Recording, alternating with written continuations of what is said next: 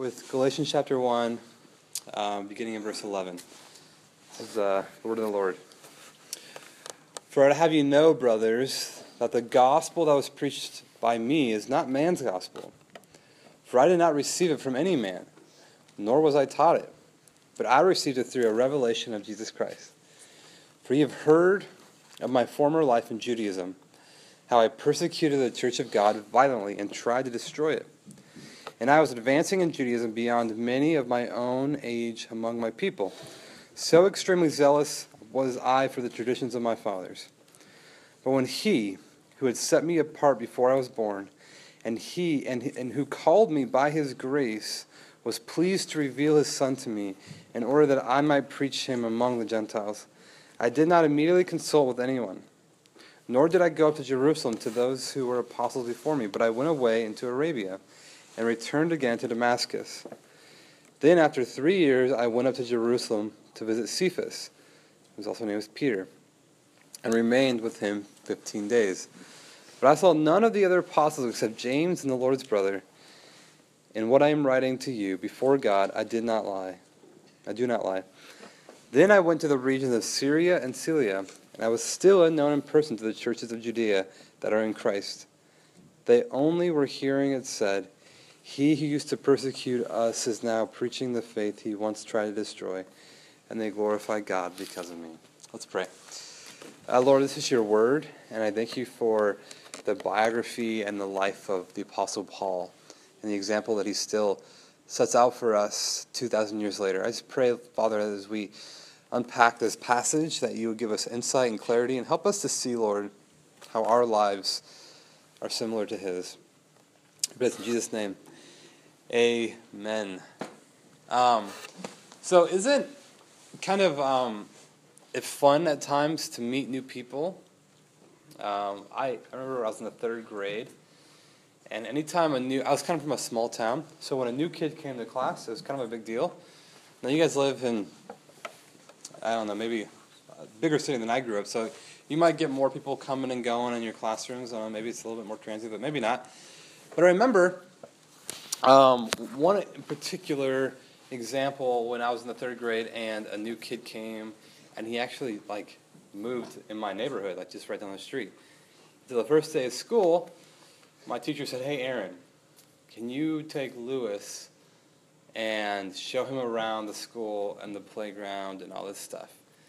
And that was always kind of an honor to be able to do that to a new kid, because you get to kind of be like, well, I got to hang out with a new kid today. I remember when I first became the youth pastor here. This maybe lasted just for a couple of weeks, but it was fun and exciting to see the new person, to have conversations with the new youth pastor. And I once heard someone say, well, I got to go to coffee with Aaron. He was a big deal. I thought that was the funniest thing in the world, because now people are like, do I have to go with you? I don't really want to.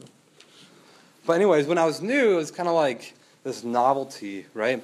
But I remember meeting my friend Lewis and asking him, "Where are you from? Do you have any siblings? What do you like to do? Yeah, what does your dad do for his work? What made him move here?" Asking him all these questions, and it's something about learning people who they actually are. I remember when I was talking with Isaiah once. He's from Idaho, and why they moved over here, and all the sisters that he has, and all these different things. I could, mention his sisters too, but I just remember particularly talking to Isaiah. And something about learning someone's biography, or I guess their context, helps us to really understand who they are, what's happening. And so, you guys want to know something? In a way, what we get here is Paul's testimony. We get his background info. We get his context. We get to understand the Apostle Paul, right? So, who knows? In the New Testament, there's all those books that end with Ian, right? So when I was a kid, I was kind of they would say, "Turn your Bibles to Philippians." I just knew that I had to find one of those Ian books and then either add a couple of pages or go back a couple of pages, right? So you have Galatians, right? You got one of those Ian books. You have 1st and 2nd Corinthians, Ian's, Colossians, Ephesians. You have a lot of those, right? So all of those books, guess who wrote them? Paul. So, the book of Romans, guess who wrote that? Paul. The book of Philemon, really short, guess who wrote that? Paul. And although they don't really know, the book of Hebrews, probably a connection between Barnabas and Paul writing that book, although they don't really know for sure. So here's the thing. We have the guy who has written more books in the New Testament than anyone else, who's a key figure in the New Testament. And here we get his story. We get his context. And do you want to know what this whole, you guys kind of read that, and I hope maybe you even thought, like as I thought it when I first read it, like, man, what's he going to preach about this, right? Because it's just like, how do you preach his story? And then I went to this place, and I went back to this place, and I would have you know, brothers, that I'm not lying, but then I went to this place, and da-da-da-da-da. It's like, okay, this is the part when we read in our Bibles, we kind of just like zoom through it, right? It's like, it's just a bunch of boring details. But let me tell you what I think this passage is really about. You ready? The main point of this section of Galatians 1. That when you receive the gospel, it changes you. Listen, when you actually put your trust in Jesus, it changes who you are. It changes who you are. You once were this person. You once did these things. You once believed these things. And you know what? When you become a Christian and you actually trust in Christ, you're different. You change. It transforms you. And so here's like the one point of application. They're on up front, right? Has the gospel changed you? Has it transformed you into a different person? Can you see in any concrete and specific ways in which I used to think this, I used to act like this, I used to be this person, but now, because of Jesus, I am this? As a 6th grader, 7th grader, 8th grader, a high schooler, whatever, can you see concrete ways in which Jesus has changed your life? And although the story that we have from Paul, his context is a lot of this and that, it is really important for us to understand because he was someone, as it said, he used to want to kill Christians. But the last verse we read said that, they were hearing that he who used to persecute us is now preaching the faith he once tried to destroy. And they glorified God because of me. So, let's go ahead and see what can we kind of glean from this passage. So starting in verse 11, he says this, "For I would have you know, brothers, that the gospel that was preached by me is not man's gospel." Now, I have to try to just remind us of, and maybe you weren't even here when we did the first 2 sections of the gospel, but Paul, he is dealing with people. So Paul started this church in Galatia, right? He was a church planter, and he told them the gospel. He said, hey, listen, Jesus is for everyone. Jesus died on the cross for your sins. You don't have to lift one pinky in order to accept this free gift of salvation. You just got to believe. You just have to trust. But here's the issue. Imagine if I came here, planted a church in Olympia, Washington, told everyone the great news. They're like, oh man, this is what I've been looking for. This is what I wanted. I don't want to just try to climb the ranks of religion. I want to rest in Jesus. And you accept it and you believe it. But then I leave to go plant another church and someone comes in. They say, well, listen,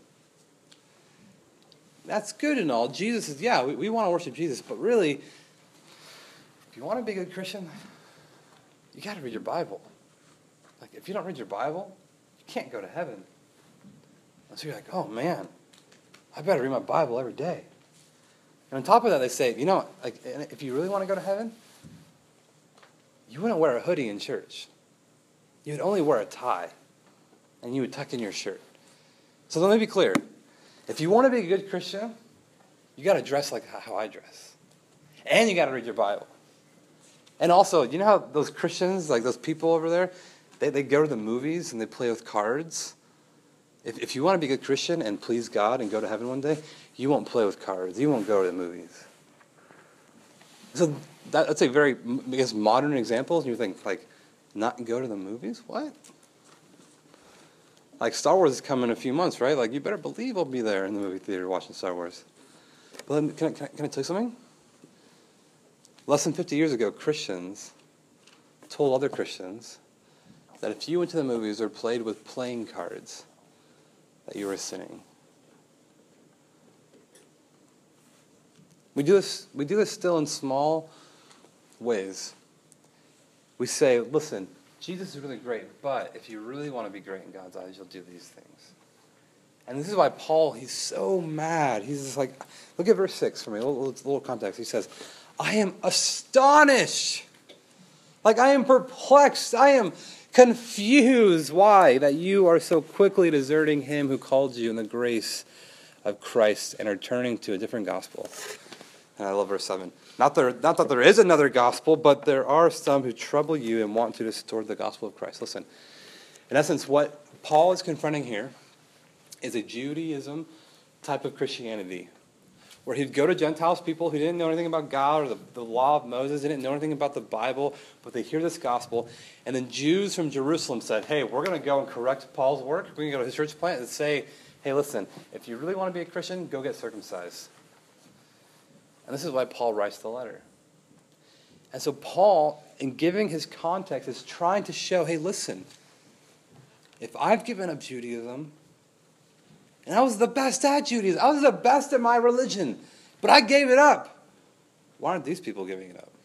Hey, that's what he's trying to communicate to them. So when he says in verse 11, for I would have you know, brothers, that the gospel that was preached by me is not man's gospel. This is what he's trying to do. He's trying to give credibility to what he's about to say in the next coming chapters. All right? So if I can just help you understand the Bible a little bit better here, here's what I want to say. If I'm going to tell you, hey, listen, what I'm about to say is the most important thing you'll ever hear, like what if every single person you met in life said those words? What I'm about to tell you is the most important thing that you'll ever hear in your entire life. How would you know who to believe? Right? Could it be true that everything that you hear is the most important thing that you'll ever hear in your life? Yes or no? No. In fact, 99% of it is wrong, and only one thing can be the most important thing in your life that you ever hear. So how do you begin to engage and decipher who's right or wrong? You kind of look at whether or not you can trust that person. You kind of listen to their logic.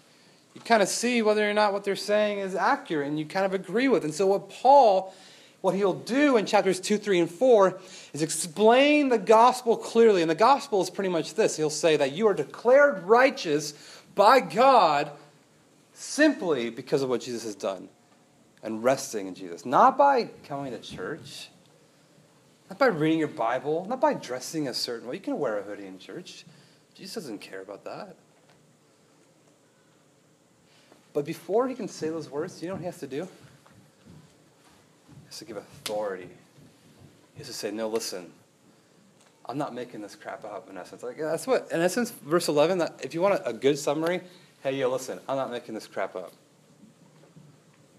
He's saying,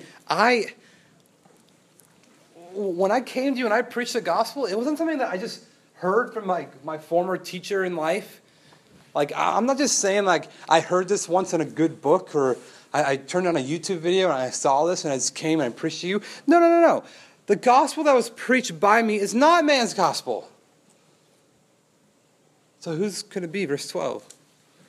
For I did not receive it from any man, nor was I taught it, but I received it through a revelation of Jesus Christ. Here's the good news, guys. This gospel that I preach to you even now, it isn't from me. It's not from Pastor Carl. It's not from your parents. It's not from Francis Chan. It's from God.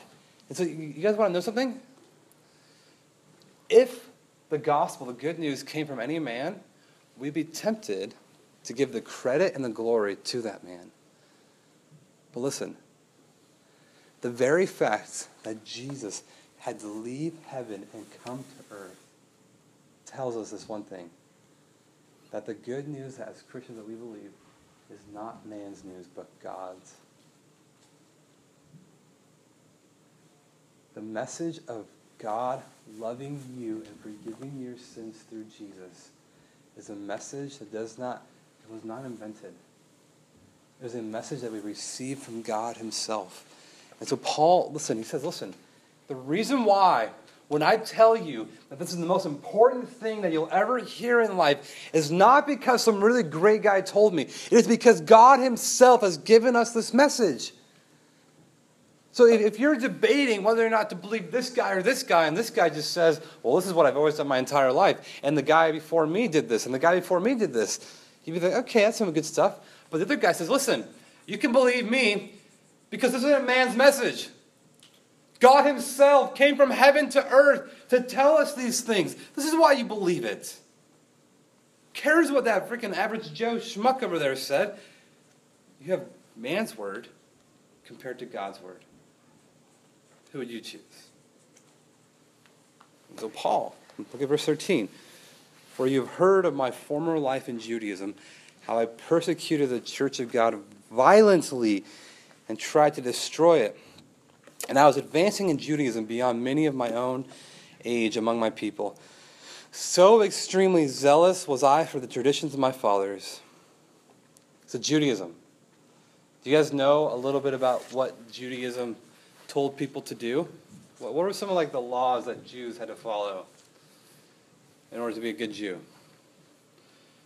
Yeah, go for it.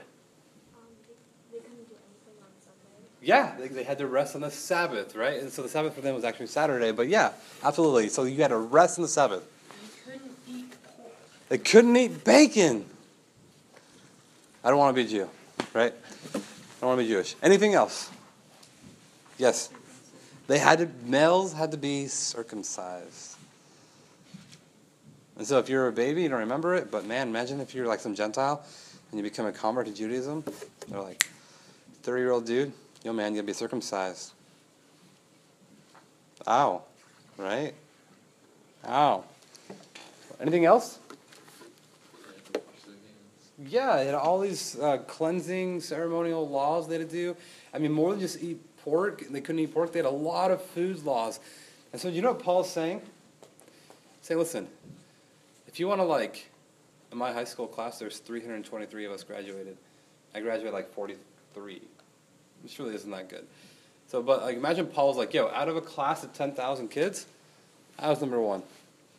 I was the best in my religion. He talks about this more in Philippians 3. He's like, I was the most zealous of all my people my age towards the faith of my fathers, towards Judaism. That's what Paul's trying to say. If I'm willing to give that up, the person who's the most passionate about Judaism, why are these Judaizers, these people who are trying to convince you to do in Christ plus Judaism, not giving it up? So try to take the opinion of someone who has been full-fledged Jew, who's rejected it, to someone who's a good Jew, but hasn't fully rejected it. Paul is kind of saying, I got one up on them. And if I can give it up, they should be too. So don't listen to these people. Right? So here's my favorite part of this passage, okay? So look at verse 15. So Paul was talking about, I was advancing in Judaism, I was awesome in my faith, but, right? So we get a contrast here. Paul's saying, but listen, here's what I really want to tell you. But when he who had set me apart before I was born,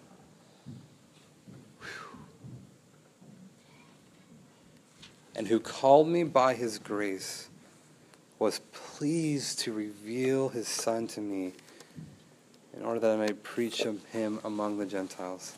Listen, did you know that if you are a Christian and you're resting in Christ, that before the foundations of the world were even made, hey Faith, you doing okay there? Okay. Before the foundations of the world were made, God had called you. God knew you. That he had set you apart. Listen, some of your parents, when they were kids, when they were your age, they didn't know who they were going to marry. They didn't know whether they were going to have boys or girls. They didn't know what their kids would look like. They might have imagined it as you do. You might imagine maybe having a family one day and what that's like. And then maybe when they do get married, or they have a relationship with someone and begin to have a baby, you sit there and you wonder what this kid's going to be like. With all four of my daughters, I would wonder what they'll do with their lives. What kind of career will they have? Will they be extroverted or introverted? Will they be funny or more serious? Will they like TV or books more? Will they like golf? Hopefully. I look at my children, and I still wonder what they're going to be like because they're so young. Because you guys ready for this? Before America was even a speck on the map, before the world was even laid, before God even spoke creation into being, are you ready for this? He knew you, He called you, He set you apart. And more than that, guess what? He was pleased to reveal His Son to you.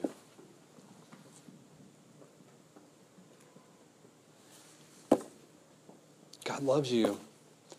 He loves you. And you know what? Like, I could tell you I love you all day long, and maybe I can even back that up by saying, here, I even got you cupcakes to show my love for you. I can maybe do that. But God is screaming His love at you by saying, look to Jesus. Look to Jesus. God loves you by pointing you to Jesus. And so Paul here says, God was pleased to reveal His Son to me in order that I may preach to the Gentiles. And he goes on to say, I did not immediately consult with anyone. So can I be honest with you for a second? We don't meet Jesus the same way that Paul met Jesus. If you remember Paul's story, he was riding a horse to Damascus to go kill Christians. And on that road, Jesus appeared to him in a vision. He said, Saul, Saul, why are you persecuting me? He says, who the heck are you? He says, I'm Jesus, whom you are persecuting. He became blind. Okay? That was Saul's story. Now, if you go back and take a horse on Damascus, guess what? You won't find Jesus there. You won't have some big vision and appearing, some glorious Savior before your eyes. But you want to know something? We do meet Jesus in the same way. The same way that Paul did. That God reveals His Son to us. And when He reveals His Son, this is what He's revealing. That from eternity's past you were loved and you were known and you were called. And that despite your sin, that even though sometimes you may not think you're just a good person, that we are all sinners by nature, God still loved you. And that because the situation was hopeless, Jesus, the second person of the Trinity, left heaven's glory in order that He may die for your sins and offer to you the forgiveness of sins. See, we become Christians the same exact way the Apostle Paul did. By grace. By grace. Listen, can I tell you something? You'll never talk about grace the way that I'm talking about it now. You'll never feel like what I'm saying is exciting or real or interesting until this one thing happens. You realize how bad you are. Now, what are you going to say? Make you feel uncomfortable? Until you realize how hard it is for you to actually turn to God, you will never see what Christ has done for you and rejoice in this gospel. Rejoice in this grace. And so you want to know something? Paul realized. Paul had blood on his hands, figuratively and literally. Paul had seen his own sin. And you know what happens? He rejoices in this, and he changes his life. And so, listen, he wants to clarify more of why they should listen to him. So he's saying, when I became a Christian, it's not like I became a Christian and I walked straight up to the apostles in Jerusalem, like the eyewitnesses of the resurrection of Jesus, his disciples, and say, okay, man, I have this crazy vision. Jesus is doing a great work in my life. Just hit me with what I need to know. Because if he did that, in essence, what these Judaizers would say is well, Paul just received what everyone else tells him. This is why you can't really believe in him. No. What would happen to him? Verse 17, nor did I go up to Jerusalem to those who were apostles before me, but I went away into Arabia and returned again into Damascus. Then after 3 years, I went to Jerusalem to visit Cephas and remained with him 15 days. Now, 3 years after a vision of seeing the resurrected Jesus and going blind for a little bit, he still doesn't really have any contact with anyone who's kind of the forefather of the church, like Peter, But he's like, after 3 years, I visited Jerusalem and I saw Peter. All right, you guys, we know Peter, right? Denied Jesus 3 times for the rooster crowed. He was like, Peter, on this rock, I will build my church on you. You know, Peter is the leader of the church in Jerusalem. And so he's like, okay, I'm gonna go visit this Cephas, this Peter, for 15 days. Let me ask you a question. If someone's going to accuse you that you just say everything that Peter says, that you're just like a miniature Peter, can you really become a miniature so-and-so in 15 days?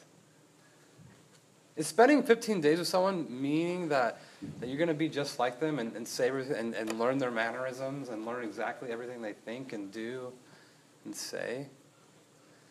So Paul is kind of saying, like, listen, if you wanted to say I'm just like a miniature Peter, that I don't really have my own gospel, that I'm just making this crap up. Like, I was a Christian for 3 years, and then I finally visited Peter, and it was for 15 days.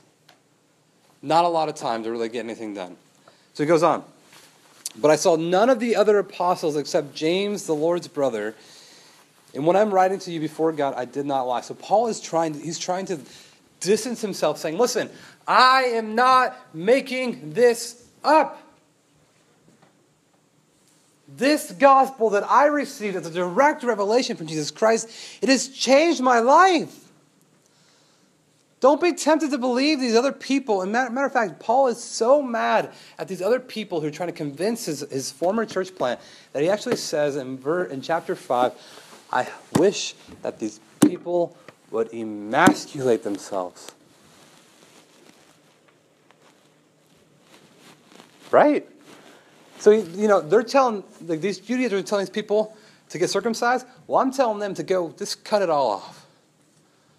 That's how mad and furious Paul is trying to get. So, one more thing. Here we go. Verse 22. And I was still unknown in person to the churches of Judea, which is the area all around Jerusalem and Israel, that are in Christ. They were only hearing it said, he who used to persecute us is now preaching the faith he once tried to destroy, and they glorified God because of me. Okay, so 2 more thoughts.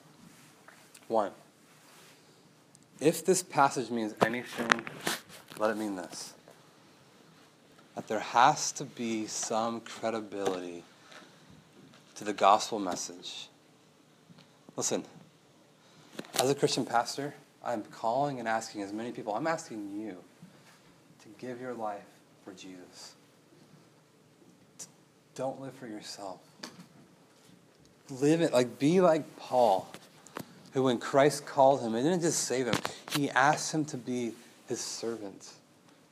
God is not just calling you to say, hey, say this little prayer in VBS or Sunday school or maybe with your parents, and then so you got heaven checked off the list, and let's go live your great life. It's so much more than that. So much, it's not even that really. It's to live a life now in which we glorify God and we enjoy him and we serve him. And listen, I am calling every single one of you, 6th, 7th, 8th grade, whatever grade you are, to live your life for Christ. To give it fully to him, to surrender every thought, action, deed, word, friendship, everything to Jesus. But listen, I can't call you to do that if there isn't some credibility to that, right? And this is why we have God's word. So Paul is saying the same thing here. He's saying, listen, you can believe what I'm saying because the message I received, it actually came from God. It actually came from God. It actually came from God. Jesus came to me. Jesus revealed this. And you may be tempted to believe that this dude was influenced by this dude and he's just making things up and embellishing. You know, Thomas Jefferson looked at the founding father of America, looked at the Apostle Paul and said, Paul by far is the most corruptible person to the gospel of Jesus. Where Jesus had a gospel of just love your neighbor, be a good person, Paul ruined the gospel by just adding up his own stuff. Right? So Thomas Jefferson, our founding father, would look at anything that Apostle Paul wrote and throw it away. But here's what Paul is saying. You can't ignore what I'm saying because what I received, I didn't make up. It's from God. 2, Second point, okay? Last point. The gospel should change you. The gospel needs to change you. The gospel, the good news that Jesus has died for your sins, that before eternity's past, God knew you, he loved you, he called you, he's chosen you, he has set you apart to be his son and his daughter. That news changes you, where you begin to see how everything that you once loved, everything that you once looked to for security and comfort and ease, you now find in Jesus. Everything where you said, I'm going to do this for myself, I want this kind of life, I don't care what they're doing, I want this, I, now becomes his kingdom come, his will be done, but my Lord would have me do. I submit to Jesus. Listen, you guys want to know one of the most greatest marks of a Christian who's actually growing? You ready for this? Is that they become less centered on themselves. You guys ready for this? You ready? If you want to know whether or not the gospel of Jesus is changing you, are you becoming less selfish? Some of you here don't even know that you're selfish.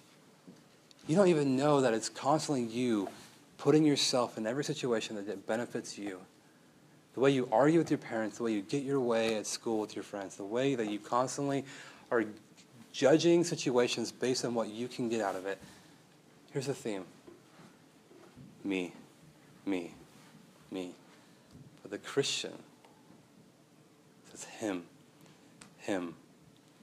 Like John the Baptist, I must decrease and he must increase. Not my kingdom, but your kingdom. See, listen, Paul here is an example of how the gospel changes us. And listen, the gospel can change you. The gospel can make you taking your life that's all about you and making it all about Christ and glorifying him. So with all this said, the question stands. Is the good news that Jesus died for your sins news that transforms and changes you? And if you can't see clear fruit of that, I wonder what you are believing, what you're actually resting in. Jesus says that you should remain in me and you will bear much fruit. And so what's funny is Paul talks about spiritual fruit too in Galatians 5. Does anyone here know the fruit of the Spirit? A few of them? In order? Just a few. Just name a few. Love, joy, peace, patience, kindness, goodness, faithfulness, gentleness, and self-control. Oh, okay, yeah. Let me ask you a question about those fruit of the Spirit really quick. Last thing. Promise.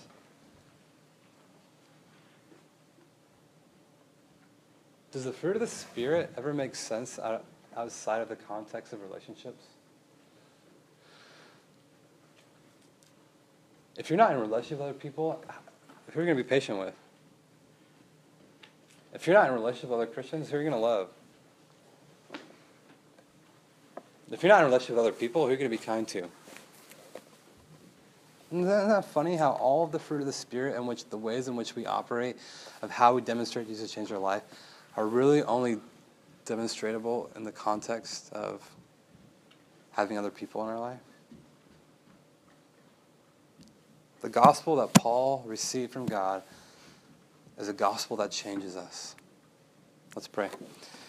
Heavenly Father, I thank you for your word. I thank you for this opportunity to go through Galatians. And Father, I just ask that we would rest and trust in a message that isn't man-made, that isn't dependent on our good works or our cleverness, but it is dependent upon Jesus and what he's done. Help us to see Paul as an example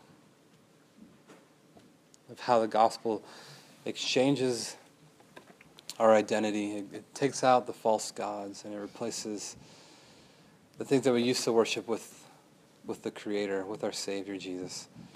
Lord, I thank you for these students. I just pray a blessing over them. That they would rest in Jesus. Oh, that they would see the importance of the local church, that they would understand that hearing the gospel is, in fact, the most important thing that they will ever hear in life. Help them to know that you have called them, you have chosen them, that before You even laid the foundations of the world. You were pleased to reveal your Son to them. Help them to feel the weight of their sin. Pray also in Jesus' name. Amen.